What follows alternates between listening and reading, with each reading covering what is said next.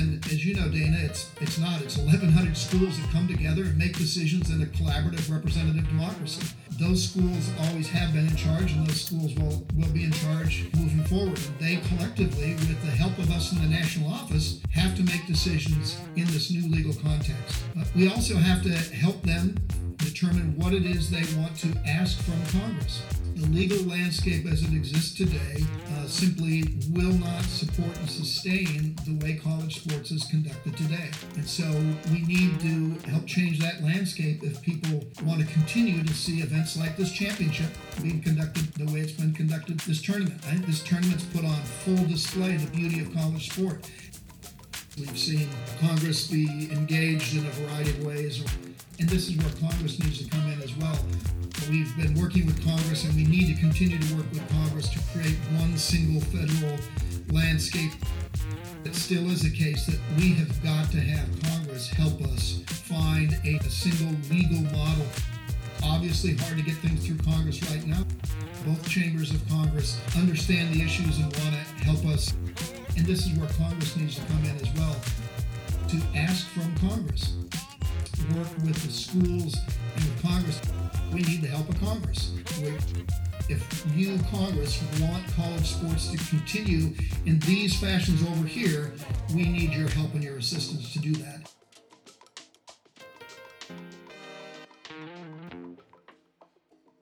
Welcome back to the Big Amateurism Monologues. My name is Richard Ford, and I'm your host.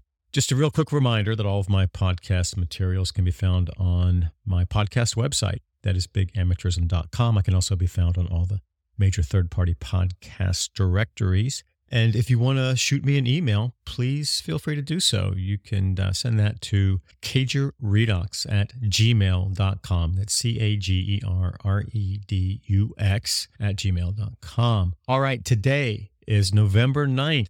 2022. And boy, it was an interesting evening Tuesday night as we watched the election results roll in. And, you know, I had talked about doing episodes before the election to kind of set the table for the NCAA and Power Five's campaign in the Senate, which really dates back to 2019 and how it's evolved and what the lay of the land is. But I decided to hold off until the election itself. And I'm glad I did that because things are not playing out the way I had anticipated. I expected to wake up Wednesday morning to learn that the Republicans had regained the Senate and had a solid working margin in the House. But as things sit right now, it looks like the Democrats may retain control of the Senate. There are still 3 races that have not been called, and the Democrats have 48 Senate seats. The Republicans have 49. They lost Pennsylvania. I think they weren't expecting that. So that makes their road to 51 much more difficult. And we are looking at a runoff in Georgia yet again. So hopefully it won't come down to that seat. I mean, it could, but boy, things could get really interesting here. So I am going to talk about what's going on in Congress and look at it through the lens of the status quo in the Senate with the Democrats in control and then the Republicans in control of the House. It does change things substantially because when the NCAA engaged with Congress in 2019, they ran it through the Senate because the Republicans controlled the Senate. And this is a Republican show, the NCAA Power Five Congressional campaign. And there are now currently 12 potentially consequential bills that have been introduced in Congress since 2019. Most of them came out of the Senate. And I'm still going to go through all those bills and the timeline because it really does tell a story and it's important to understand going forward how we got from there to here in terms of how the issues have evolved, not just the congressional campaign, but at really a values level, I think, what the gut feeling is in terms of what's politically viable in Congress right now. And I think you see some movement in the evolution of the bills. The first bill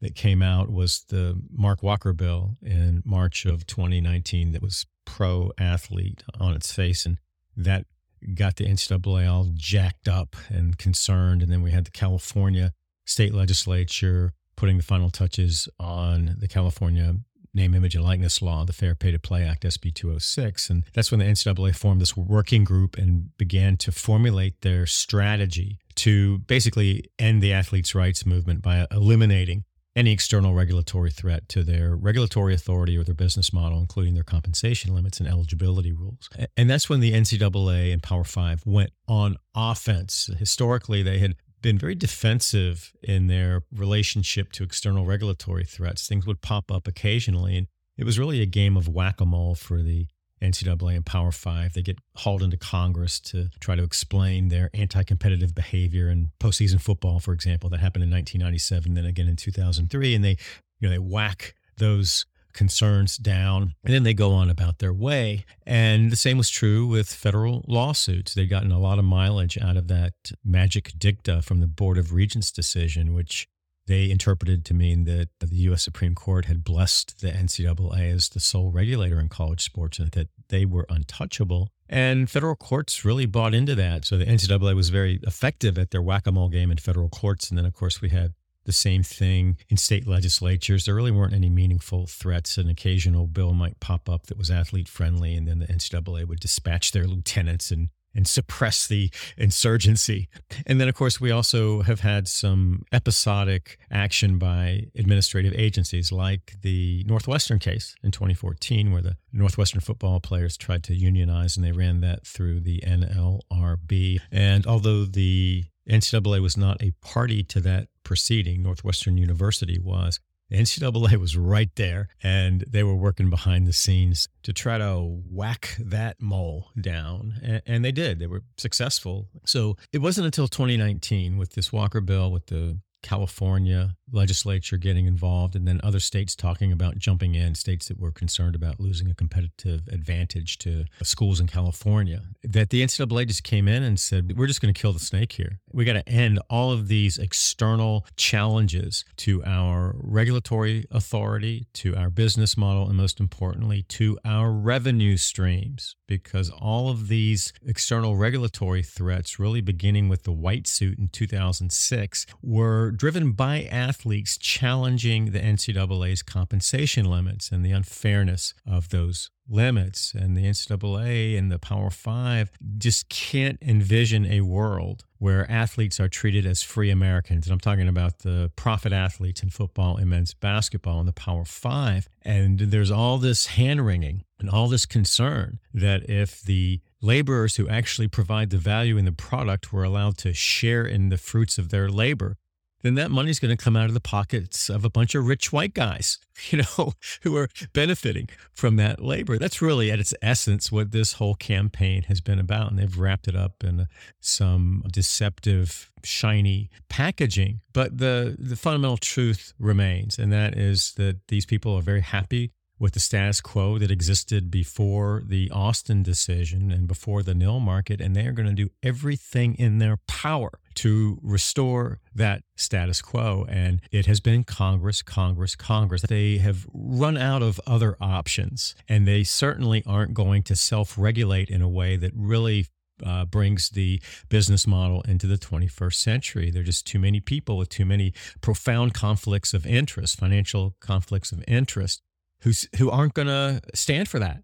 They're going to do whatever they have to do to preserve their gravy trains. And they are not going away. Even though their pathway may be more difficult after what happened last night, they won't have clear-cut majorities in both chambers. And if that had happened, then I think you would see the NCAA and Power Five through people like Roger Wicker, Republican senator from Mississippi, and Tommy Tuberville, Republican senator from Alabama, and some of the other Republicans who've been involved in this going back to 2019, you would see them pressing the gas and saying, we're just going to get this done. That it would come, it would go, and the sports media, the compliant sports media, would write about it for a couple of days, and then it would just disappear. But the opening montage may sound familiar to folks who've been following the podcast. And it's the same montage that I used after Mark Emmert's March 31st, 2022 press conference at the Final Four. And I did an episode on that. All of those quotes came from that single press conference, and it was maybe,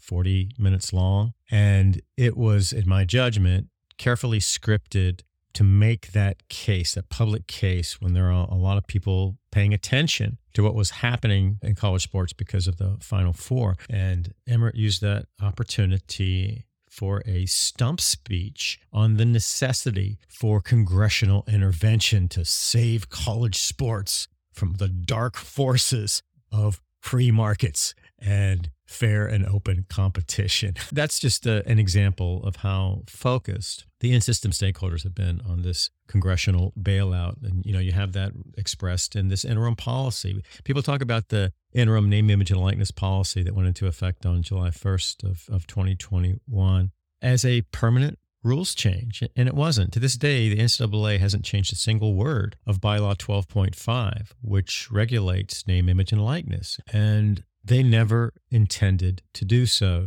They were always looking at Congress providing them the federal protections, powers, and immunities that would have allowed the NCAA to do nothing on name, image, and likeness. So under this interim policy, it was interim until what? And there were two things identified in that interim policy. One was voluntary rules changes, and that didn't happen. It's not going to happen. The second was a bailout from Congress. So that is what the NCAA and the Power Five have been pointing to all along. And based on what happened Tuesday night, it looks to me like the congressional option in the short run is far more complicated for the NCAA and Power Five than I think they expected it to be. It doesn't look to me like the NCAA and Power Five are just going to be able to waltz through a Republican-controlled House and a Republican-controlled Senate and impose their will on the college sports world and on these athletes. Now they've got to step back and reassess their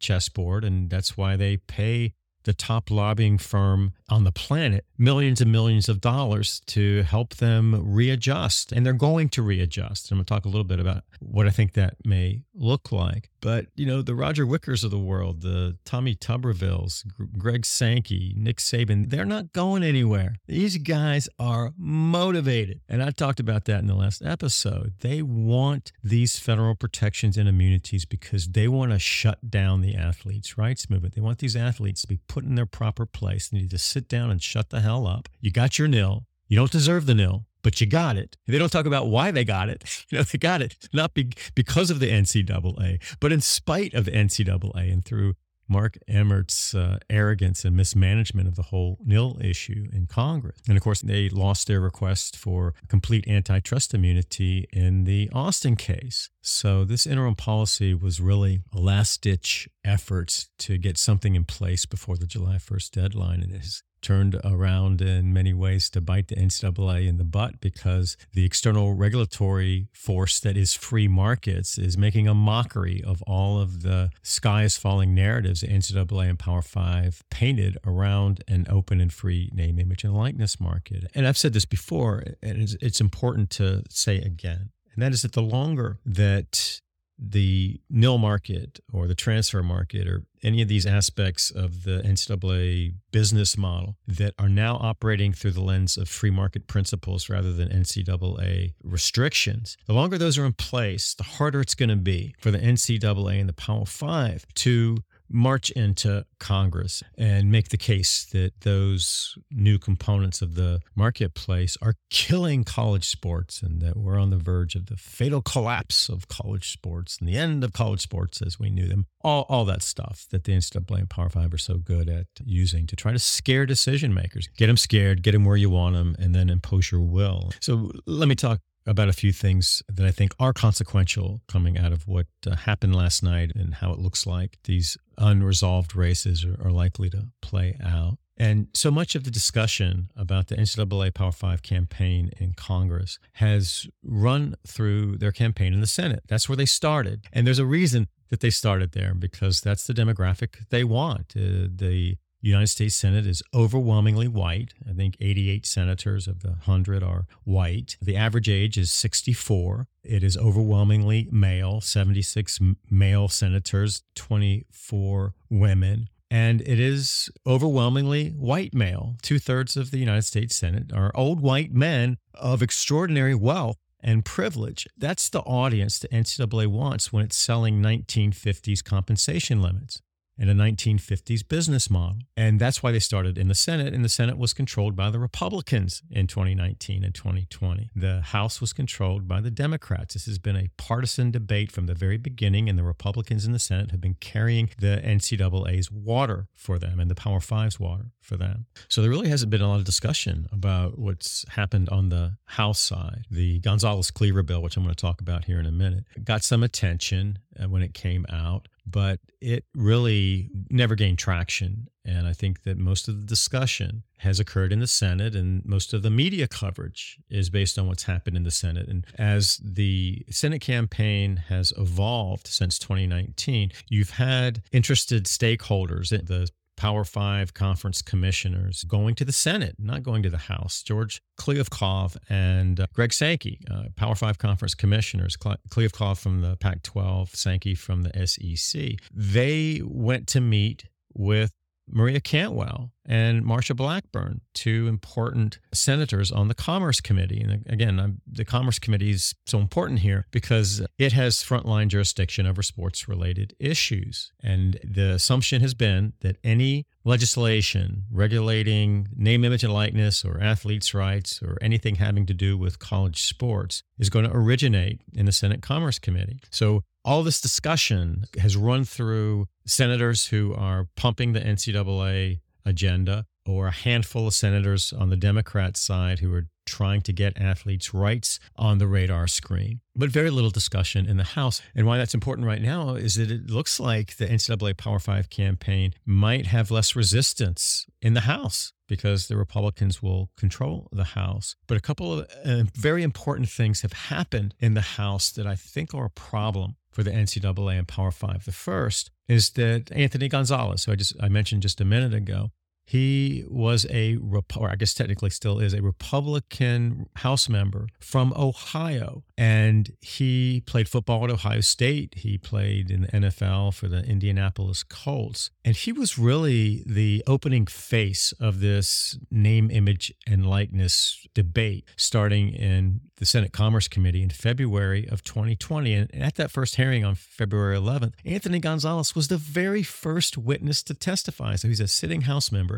He comes over to the Senate Commerce Committee. Actually, it was a subcommittee of commerce chaired by Jerry Moran, Republican from Kansas. So Gonzales comes in, and he is the golden boy. He's a very appealing guy, very likable guy. He's trying to make it sound like he really is all about trying to get athletes some name, image, and likeness compensation. But then when he was talking about what legislation ought to look like, he was NCAA right down the line. And it was a red flag to me from the very beginning. But he was the face of this. And then in September of 2020, this was right after the fourth hearing in the Senate, Gonzales comes out with a bill called the Level Playing Field Act, and it's co-sponsored by Emanuel Cleavers, and he's a Democrat. He's African-American, so you had bipartisan support. But it contained what I call the 3 death provisions that would end the athletes' rights movement. It had preemption of state name, image, and likeness laws. It had antitrust immunity, and it had a provision that athletes can't be employees. And if the NCAA and Power Five get those 3 things, there is no pathway, no legal or regulatory pathway for athletes to assert their rights in a way that would be enforceable. And those 3 death provisions are really the essential components of all this Republican-sponsored legislation that the Senate was trying to run through. The Wicker bill, the Rubio bill, and the Moran bill. And then there's another bill in the House I'm going to talk about here in just a second. So Gonzales was a really important figure here, at least symbolically, but he decided not to run for re-election. And he was getting a lot of heat from a Trump candidate that was going to run against him in the primaries. And Gonzales was trying to, I think, be a little more moderate in the Republican spectrum. And Gonzales said that he was getting some nasty, hateful communications from people on the Trump side. And so he just said, I'm done. And he didn't run for re-election. So he's not going to be sitting in the next Congress. So you had Gonzales really just fading into the background. And in that vacuum, you had another House member from Ohio, also a Republican, Steve Chabot. And Chabot put together a bill that he introduced in May of 2021 that was virtually identical to a bill that Jerry Moran, Republican from Kansas on the Senate side, put out in February of 2021. And Shabbat's bill had the 3 death provisions, and it was, I believe, more draconian than the Gonzalez bill. So you had Shabbat on the House side really ready to be a mover and shaker for the NCAA. But guess what? He lost Tuesday night. So Shabbat's gone. Gonzalez is gone. There's not another Republican on the House side who has really been involved in trying to get this legislation passed with these death provisions that would end the athletes' rights movement. And of the 7 congressional hearings that have been held on bills that relate to college sports and name, image, and likeness and athlete issues, only one has been held in the House, and that was the very last hearing that we've had. And it was in the House Commerce Committee, and that was on September 30th of 2021. So we really don't have a sense of who the Republicans may be in the House that are going to be carrying the NCAA and Power Five's water. They're 2 top players, Gonzalez and Shabbat. They're gone. They're no longer on the roster. And so it'll be an interesting shift in strategy if the NCAA decides to focus their attention on the House. I think when you look at this legislation through kind of a demographic lens, and we know why the NCAA went to the Senate, but the House demographics are more favorable for athletes, but it's still a white man's show. And a lot of people just associate the House with a more representative look of the mosaic of America demographically. And it is compared to the Senate, but that's a pretty low bar. But, you got 435 House members, 309 or 71% are white, 58 or 13% are black, 46 or 11% are Hispanic, 16 or 4% are Asian, and you have 6%, 6 or 1% Native American, and it's also overwhelmingly male. 71% of the House is male, 29% female. So that's a better demographic than the Senate, but it is not a firewall for the athletes. I do think it's important that you have a critical mass of African Americans that have joined forces to have a unified voice on issues that are important to them. Where they may stand on these issues is hard to tell. Honestly, you would think they would land on the side of athlete interests, but once you're in the political arena, you just never know. You're in the fun house. So what I'm going to be paying very close attention to here in the next few weeks are comments from people like Greg Sankey and Roger Wicker and Nick Saban and Tommy Tuberville and Jerry Moorhead, who the president of UGA, who is the head of the Division I board of directors and also sits on this transformation committee. What are they saying about Congress? You would think they would address that issue directly, but they may not. They may not want to talk specifically about their congressional campaign, but however they talk about the issues in college sports post-midterm, I think will be instructive. And so I will be paying attention to that, and I will interpret those comments for you. And of course, we'll also be paying close attention to how the compliant sports media covers comments that are relevant to the regulation of college sports and the future of college sports. And then the other thing I'm also going to be paying attention to is whether we have a voice emerge on the House side that is speaking the language of these federal protections and immunities that the NCAA and Power Five so desperately want: preemption, antitrust immunity, and athletes can't be employees. And then, of course, you always have the question of where do these athlete issues fit on the priority list, both on the House side and the Senate side. We have a pretty good sense of what that's been on the Senate side, and these issues have gotten a very high level of priority when the Republicans were in control of the Senate. Not as much with the Democrats in control, but on the House side, we really haven't seen much discussion. So now that the House may be a better forum, at least through political lens, for the NCAA and Power Five, how do they get it on the radar screen in the House? And that's going to be a challenge, I think. And then I think we also have to look at what happened last night through the lens of these other pathways that athletes and athletes' rights advocates have used to try to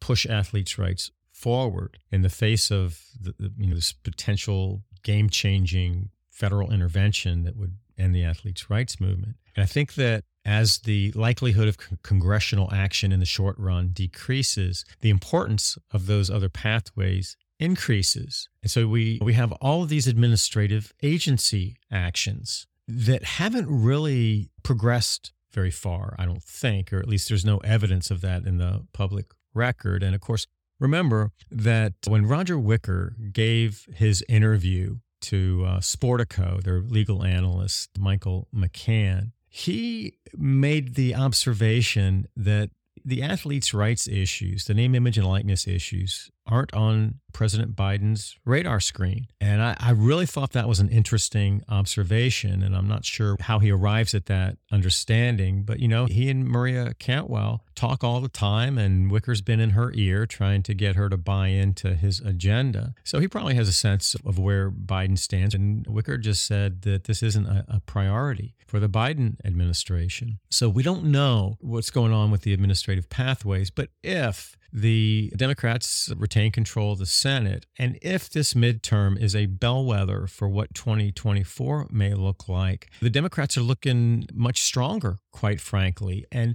if they are viewing this midterm election with an eye towards 2024 and the possibility of Democrats holding the White House through 2028, that may change the interest level in trying to get something done at the agency level. And we have a couple of charges pending with the National Labor Relations Board to try to get football and basketball players classified as employees rather than quote unquote student athletes. And Ramogi Huma, the head of the National College Players Association, has had a charge on the football side for a while, and Michael Shue has had a similar charge on the basketball side. And it's just not clear how far those charges have progressed and how they're going to be resolved. And of course, Huma is on the record as saying that his organization is using a kitchen sink approach, and they filed a complaint with the Office of Civil Rights alleging disparate racial impact, but through the NCAA's compensation limits. They filed a complaint with the Equal Employment Opportunity Commission. So you have all these balls in play at the administrative agency level, and if the Democrats feel much more secure in holding executive power, you might see more aggressive action there. But a counterweight to that, and one that I haven't really talked as much about, and this may inform Wicker's thinking on whether Biden's going to get all lathered up about a bill that shuts down the athletes' rights movement. But the NCAA's public relations firm, Bully Pulpit Interactive, Inc., comes out of a political climate and culture. And most of the people who work for Bully Pulpit had worked on political campaigns on the Democrat side, either for Obama or for Biden and Harris. And when you look at their bios, it's really interesting. They've held some high-level positions in both the Obama administration and then the Biden-Harris campaign. And they have worked for some very high-profile Democrat politicians at the national level, senators and representatives. So they are really connected into the Democrat infrastructure. And you have to believe that they've been paid $40 million since 2015, 2016 by the NCAA to put together a comprehensive communications, marketing, and branding campaign. And they've been tasked with trying to resolve the chronic hypocrisy in the business model, where behind the scenes you have this rapacious greed driven by commercial interest and a professionalized model. But to the outside world, the NCAA and Power Five are still professing amateur virtue. I think when the NCAA hired Bully Pulpit in 2015-ish, really had lost the capacity to try to manage that hypocrisy from a public relations standpoint. So they bring these people in, and they're very, very good at what they do, but they view this through a sort of a woke political lens. So they're trying to make the NCAA look woke to the outside world, if that's possible.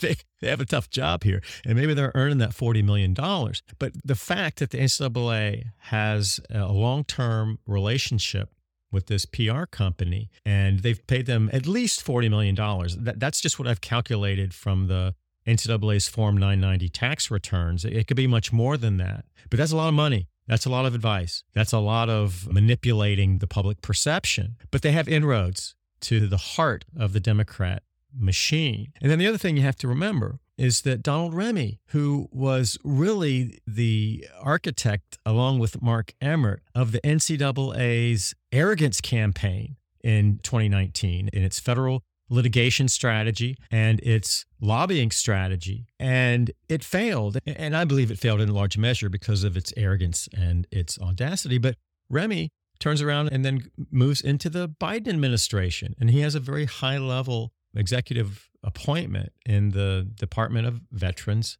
Affairs. So it's not as if the NCAA and the Power Five don't have meaningful power bases on the Democrat side, even though this is run through the Republican senators actually getting the legislation in place. They've secured their interests kind of across the board. If you look at it just from the standpoint of managing the chessboard at the political level, and this is a political game, and it was the NCAA who went to Congress in 2019. Congress didn't come to the NCAA. This, again, as I said earlier in the episode, this is the NCAA and Power Five going on offense to eliminate all of these external regulatory threats. So it has been a political issue for going on, 4 years now. And in that environment, the NCAA and the Power Five have really positioned themselves well to work both sides of the fence. So they have the Republican senators doing their bidding, and then they have these executive branch influences, Bully Pulpit and then Donald Remy, who speak the language of the Biden administration. And I think that's really important. And it hasn't gotten much attention. So you have some very complicated dynamics right now. But my hope would be that these administrative agencies would act with a sense of independence within the authority they've been granted by Congress, and that they're going to push these issues forward and do the right thing.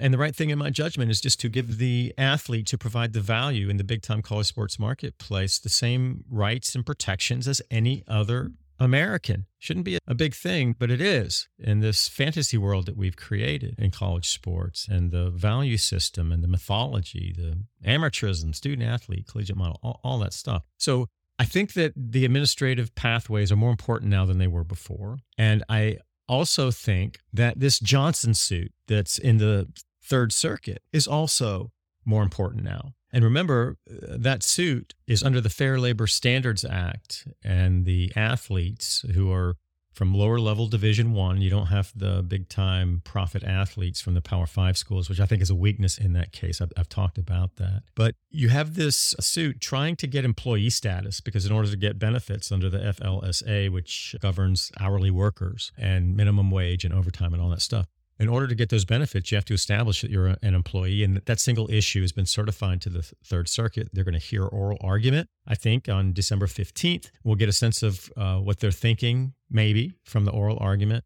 and then they'll issue a decision probably in the late spring, early summer. That's my estimated timeline. But that's a much more important suit right now, because it looks less likely that the NCAA and Power Five are going to get the death provisions. And one of the most important ones is that athletes can't be employees. And if they get that from Congress, and Congress can provide that, and they can change these laws, they can change the NLRA and the FLSA and any other federal labor law to specifically exclude college athletes as employees. And that's what they want. And if that happens, this Johnson suit disappears. And so do the agency pathways. Well, the NLRB pathways are mooted if athletes can't, as a matter of federal law, be employees, which means, of course, that they can't engage then in collective bargaining. You have to be an employee under the NLRA to get enforceable rights. And even though the NLRA and the FLSA serve entirely different purposes, I think if the Third Circuit says, yes, athletes can be employees, well, they could do one of two things. They could say they are as a matter of law. I don't think they're going to do that. I think what they're really going to say is they could be employees, but it has to be proven up in discovery. Because what the NCAA is saying in that case is that as a matter of law, they can't be employees because of this Seventh Circuit case that was just a terrible decision. But the Third Circuit, I think, will say, look, you don't get immunity as a matter of law. You don't get immunity from the FLSA. the athletes have the right and the opportunity to prove that based on what they actually do, they are indeed employees under the Act. And so we're going to allow the case to go forward. We're going to allow discovery, and then we may have to revisit this on the backside of all of that. But that's an important pathway right now. And if the Third Circuit does that, and if the Third Circuit doesn't shut the door on these athletes under the FLSA, I think that might provide some momentum on the NLRA side. And the reason that's so important is that it's through the NLRA that athletes could force a seat at the table with the NCAA and the Power Five and put on the table issues that go beyond compensation and health and safety and work conditions and culture and climate. And those are so important to athletes. And the NCAA and Power Five are fighting like hell to prevent that because they don't want the athletes to have a voice or any control over their work conditions.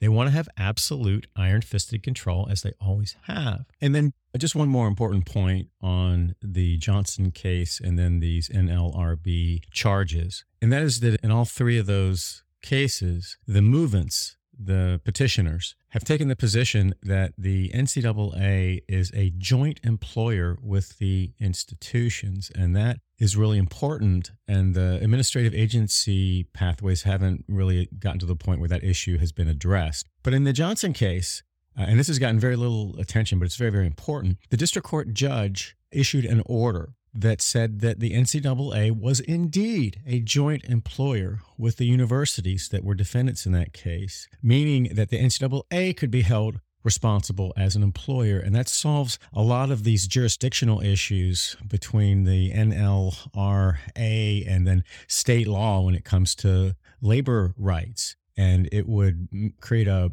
clearer pathway, an easier pathway for all NCAA institutions to be brought under the umbrella, essentially, of the NLRA. And that's so important. It hasn't gotten a lot of attention, but that's a big threat to the NCAA. So we're going to be keeping an eye on that as well. And it's also going to be interesting to see whether and what the Greg Sankeys of the world and the Roger Wickers of the world have to say about the Johnson case, or people from the NCAA. Or one of the governing boards. What are they going to say about that now, post-midterm? What are they going to say about these administrative agency pathways? Again, we'll just pay attention to that. But there will be tells, like a poker tell, from these in-system stakeholder beneficiaries. They always are, because they're always using the media to try to manipulate the message. And again, that's why you pay Bully Pulpit Interactive over $40 million since 2015. Every comment is an opportunity to manipulate. And so we'll see. We'll know kind of what they're thinking. I guess one thing I want to talk about a little bit is the fact that I believe the NCAA and Power Five have really been looking at their chessboard with the assumption that they always were going to have the opportunity to re-engage with a friendly Congress. I don't know if that's true right now. And I think they also then looked at these administrative pathways and the Johnson suit and perhaps the House suit. I haven't talked about House. That's the name, image, and likeness suit that's pending on the West Coast. It's a class action suit. It's very similar to O'Bannon. In fact, the NCAA tried to get House dismissed, saying that it's really O'Bannon 2.0. We've been there, done that. You can't relitigate these issues. And the district court judge, Claudia Wilkin, who was the same judge who heard Austin and O'Bannon, she denied that motion to dismiss after the Austin decision. So Austin was issued on June 21st of 2021. On June 24th, just 3 days later, Judge Wilkin issues an order denying the NCAA's motion to dismiss, saying the case can go forward. It's now in the class certification process, but that case is a big threat to the NCAA. And as I've talked about in other episodes, including this last episode where I talked a little bit about the Wicker bill, some of these Republican bills that are NCAA Power 5 friendly have retroactive antitrust immunity specifically designed to capture this House suit and wipe it off the books. But I think you've had the NCAA and the Power 5 looking at all these threatening pathways as opportunity as well, assuming that they always had an ace in the hole in getting a piece of protective federal legislation. But if they get a favorable ruling from the Third Circuit, if the Third Circuit says these athletes can't be employees under the FLSA as a matter of law, or one of these agencies says no, we can't go forward for one reason or another. Or if the NCAA in this House case comes up with some new pro-competitive justification for its name, image, and likeness compensation limits that passes the blush test, you could have a different result there than you had in Austin or Urbana. There are a lot of possible outcomes in some of these pathways that could benefit the NCAA and the Power Five. So I think they feel like they have a bit of a free shot, so long as they had the possibility of getting all those wiped off the map through the 3 death provisions in an NCAA Power 5 friendly bill from Congress. That's less likely now. That safety net doesn't have as much support right now. So I think these other pathways are just more important. That then opens the door to another possibility. And I've talked about this a little bit, but it's always been my belief that the Power 5, particularly the SEC and the Big Ten, who are really driving the changes in the Power 5 football market, that they have always had in their back pocket a plan to sit down and negotiate with athletes, or appear to negotiate with athletes. And that was their ultimate fallback position. They could see what they could get from Congress. They could see how some of these things played out in federal courts or state legislatures or federal administrative agencies. And if none of those pathways got them what they wanted, they always had the opportunity to sit down and just try to work out some kind of an agreement with the athletes that ease some of these external regulatory pressures. And I think that fallback position operates with the assumption that athletes will not be employees. But if the SEC and the Big Ten in particular, they're driving the train here. The SEC more than the Big Ten right now, but I think the Big Ten's positioned itself to make a bold move. They stiff-armed the College Football Players Association when Jason Stahl, their director, was working with the Penn State football team to try to organize to get some of their issues on the table. And Warren came in and stiff-armed Jason. And I think part of that was, look, we have all these other things in play here. We've got Congress. We've got the possibility of getting favorable rulings in some of these other pathways. And so we're not ready to sit down yet. Warren's a smart businessman. He comes out of the NFL culture. You look at the package he put together for the Big Ten's broadcast media deals. It's very sophisticated and very forward-thinking. And I think that at some point, this is going to be driven by interest convergence. When any group of interests that have tension can find a way to move forward, pursuing their independent interests in a win-win way, that's interest convergence. That's the way the world works. And I think that the Power 5 conferences, particularly the SEC and the Big Ten, could look at this and say, this is an opportunity for us to get what we want, which is stability and peace in the labor force, and give the athletes some of what they want. And we're prepared to sit down at a table and strike some kind of an agreement. And then we can walk away, both sides can walk away and say, we both won. Honestly, I'm not quite sure what that looks like. There's been some discussion about that. There's going to be a forum at the Drake Group is sponsoring next week that's going to talk about this, some kind of collective bargaining light that doesn't give the athletes employee status and protection under the NLRA. I think that's fool's gold. And I don't think that leaves the athletes with much except a promise. We've heard promises for decades from the in-system stakeholder beneficiaries, but unless those promises are enforceable through a contract, a formal contract, and you could have a breach of contract action if the universities didn't uphold their end of the bargain, or through formal collective bargaining under the protections of the NLRA. I don't see any meaningful progress if the athletes don't have enforceable remedies in any kind of discussion like that. So we'll see. We'll see what happens there. But I think there's more incentive now for the Big Ten, for example, and the SEC, for example, to explore that opportunity if they don't feel like they have that ace in the hole in Congress. And then the other thing that could happen too, and I've touched on this briefly, this could be a time where the inevitable evolution of conference realignment just hits warp speed, and you have the Big Ten and the SEC making their power plays, and you have these 2 or maybe 3 super conferences that create essentially an NFL product. And if they do that, and then they say, you know what, we don't need to exist under the NCAA umbrella, we need antitrust immunity under the Sports Broadcasting Act of 1961 as to our media agreements. We need antitrust immunity as to our labor force, and here's what we're willing to agree to with the athletes, and they can talk about what they want, but we'll hammer out a deal that's ensconced into federal law, and we will get immunity on the backside of that. And then we'll also get preemption that will keep the states from trying to compete in the regulatory market. And the employee issue would be solved by the agreement. So that might be another pathway here that nobody's really talked about. I've talked about it just a little bit, but I think that there could be an opportunity here for the marketplace to just go where it has been heading for decades, and that is to the second round of realignment on the backside of the creation of the Power Five.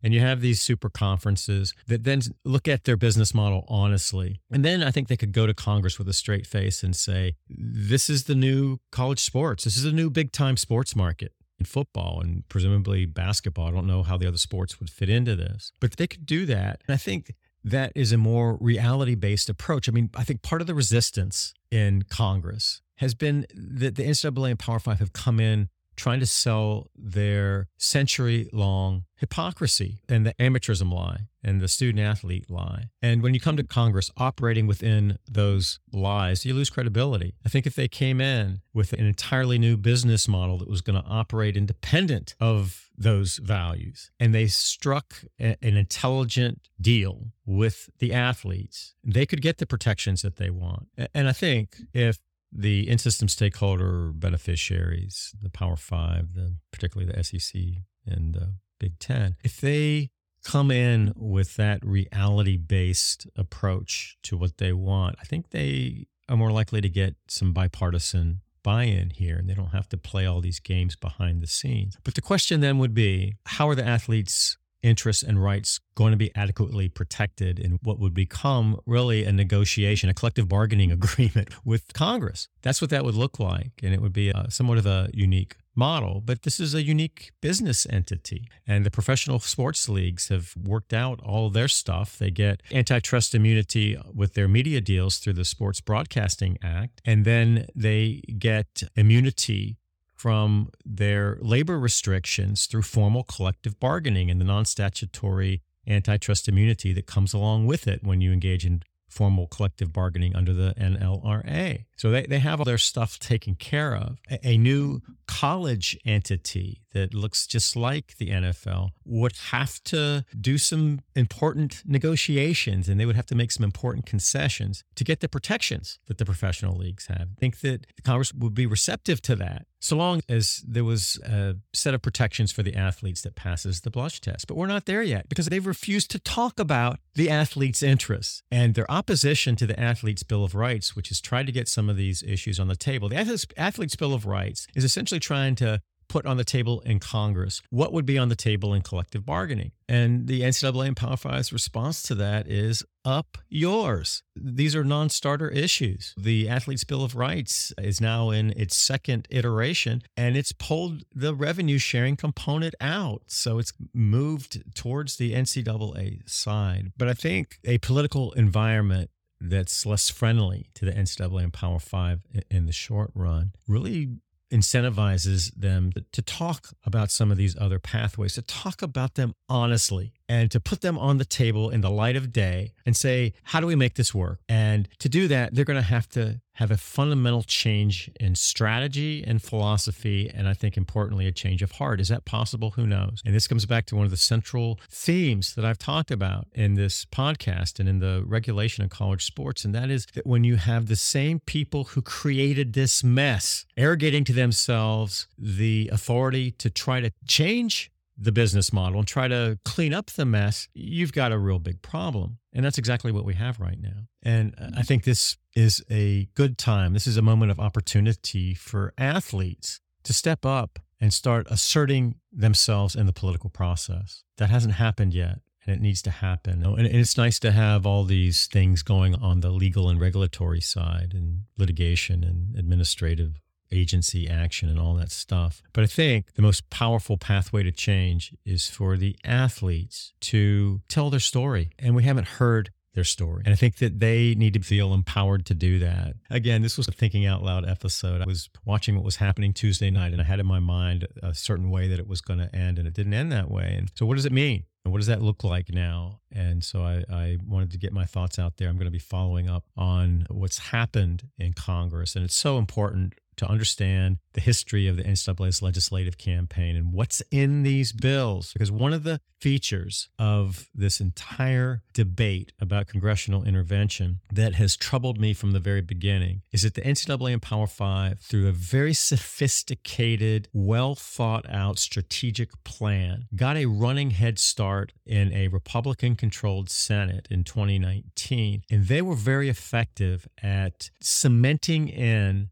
their narrative. And that basic template hasn't changed. And even when the Democrats took control of the Senate after the 2020 elections, they didn't go back and look at the assumptions that were built into the template that the NCAA established in early 2020. So those have been in place, and they are NCAA Power 5 friendly. They haven't been dismantled. We haven't gone back and looked at some of the things that the NCAA and Power 5 just leaped over in their requests for protective federal legislation, including how in the world they could ever be entitled to the three things they were asking for, including preemption. No, preemption has been used very cautiously and only to protect vital national interests like national security, civil rights, nuclear safety, safe drug products, and hazardous materials. I mean, it hasn't been used to advance the commercial interests of private nonprofit entities. And that's what the NCAA and Power Five were asking Congress to do. And we never had that discussion. We just leaped right to the fact that, we have a patchwork of laws and we have all kinds of problems. We're going to have 50 different standards. We have to do something immediately. And the only way to do that is to eliminate states from the regulatory field. I mean, that was absurd on its face. It's proven to be false because the impact of those state name, image, and likeness laws has been nil. Pun intended, because they're not enforced. First of all, there is far more uniformity in those laws than the NCAA and Power Five would ever admit. But more importantly, it doesn't matter what's in those laws if they're not enforced. So you haven't had a single state with a single state name, image, and likeness law or an executive order take a single action against anyone that is subject to their regulatory authority. And you look at the state of Florida. Florida has this nil law. They tried to amend it and pull it back like Alabama. Well, Alabama repealed theirs and South Carolina suspended theirs. But this Florida law that everybody was saying, hey, this is the gold standard when it was announced in June of 2020, it is now an albatross around the Power Five schools and the Group of Five schools in the state of Florida. So nobody's paying attention to it. And you have the Miami collective being the poster collective for everything that's wrong with this name, image, and likeness market. And the state of Florida hasn't done a damn thing. And neither have the universities, and neither has the NCAA. So what is the purpose of eliminating the states from the regulatory field when they're really not even participating in it? It doesn't make any sense. It's just breathtaking that the NCAA and Power Five have been able to get away with these absurd narratives when there is a mountain of evidence that is inconsistent with those narratives, but nobody wants to talk about it. And that brings me to a related thought that I bumped up against earlier in the episode. And that relates to the importance of understanding what's happening in Congress and what has happened in Congress since the NCAA and Power Five went on offense in the spring of 2019. And that is in all of these discussions about the possibility of some type of negotiation-oriented resolution to all of these problems in college sports. There has been an assumption that the NCAA and the Power Five conferences, particularly now Big Ten, the SEC, and whoever else might be a player going forward, that they would, in good faith, sit down at a bargaining table when the time is right and do the right thing voluntarily, completely outside of and completely independent of any legal, regulatory, or legislative authority forcing them to do what they might not want to do. And I think if we get to that hypothetical, and we get to the initial stages of the SEC or the Big Ten saying, look, let's just sit down and talk with the players. It's so important to understand that the athletes have a template for how the owners, so to speak, in this analogy to the professional sports model, the Power Five are the owners, and the individual institutions are stakeholders and investors in this product. And they have their set of interests. We know how the owners are going to behave, not because we have to speculate, but because this entire legislative campaign going back to 2019 can be defined by the collective bargaining metaphor. And really what's happened is the NCAA and the Power Five and the big-time football interests saying, these are the terms under which we will negotiate. And those terms have been, so far, my way or the highway. And we're going to take everything we want. We'll give you whatever we decide to give you. And we don't give a damn what you think. And that would be the equivalent of the owners coming into a collective bargaining discussion. Say the NBA is in the process of renegotiating their collective bargaining agreement. And if the owners just came in and said, look, this is our new view of this business model, and we're going to have absolute iron-fisted control over every name, image, and likeness opportunity or endorsement opportunity that any player in this league may have. We're not going to allow the franchises to pay you tens of millions of dollars. We've decided that you're playing for the love of the game and that you should be given basically a stipend that allows you to meet your basic living expenses. And then we have absolute control over your work conditions, and you can't come back and complain about your treatment by your franchise. That's what the NCAA and Power Five are saying in this metaphorical collective bargaining process that is played out in their campaign in the Senate. And that's not a good faith position. But if the athletes want to really study up on how they should approach some kind of collective bargaining light that doesn't have the force of law, they need to understand what they're up against. And part of what I have been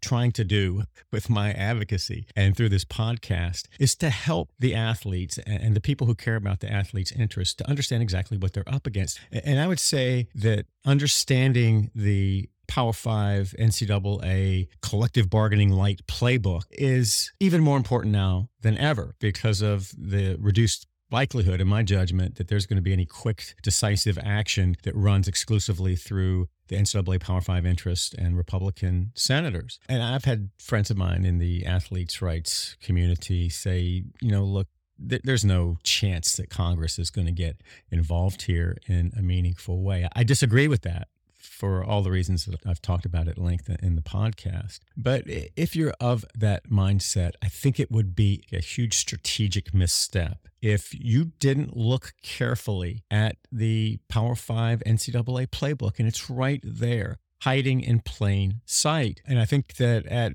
what may be an inflection point in these discussions about athletes' rights, it's important that the people who are going to be advocating on behalf of athletes' rights or sitting down at some preliminary meetings, that they understand exactly what they're up against and what the opposition, the people at the other side of the table, what they want and how they have gone about trying to get what they want. If you don't have a really thorough understanding of the way that these people see the world, they're going to kick your ass. They have some of the most sophisticated business people on the planet in the sports entertainment industrial complex, working behind the scenes 24/7, trying to position the interests of the big-time college sports enterprise to preserve the status quo. That's their goal. And to offer as little to these athletes as possible because they're viewing it really through a professional sports lens. And these are business decisions. These aren't values decisions. These guys don't give a damn about values and all this garbage that the NCAA has been relying on for the last 100 years to gaslight the public about the truth of its business model. These are business decisions. And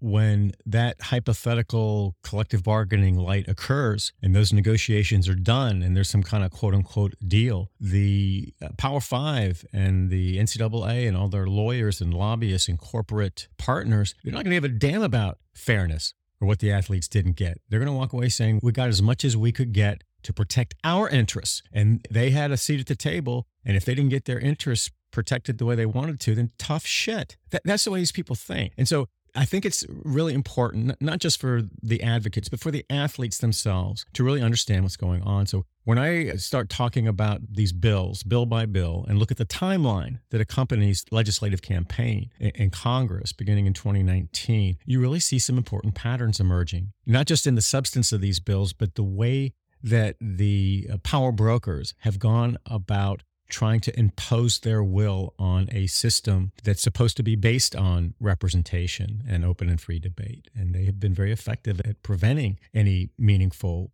debate and discussion in Congress on the truth of what's in these bills and the true consequences of what's in these bills. All right. So with that, I'm going to go ahead and close this thing out, and I'll be paying attention to what happens in these Senate races that have yet to be called, and it's likely to be a very interesting week or two here. So I want to thank you so much for joining. It's always an honor and a privilege to have you, and I hope to have you back for the next episode of the Big Amateurism Monologues. Take care.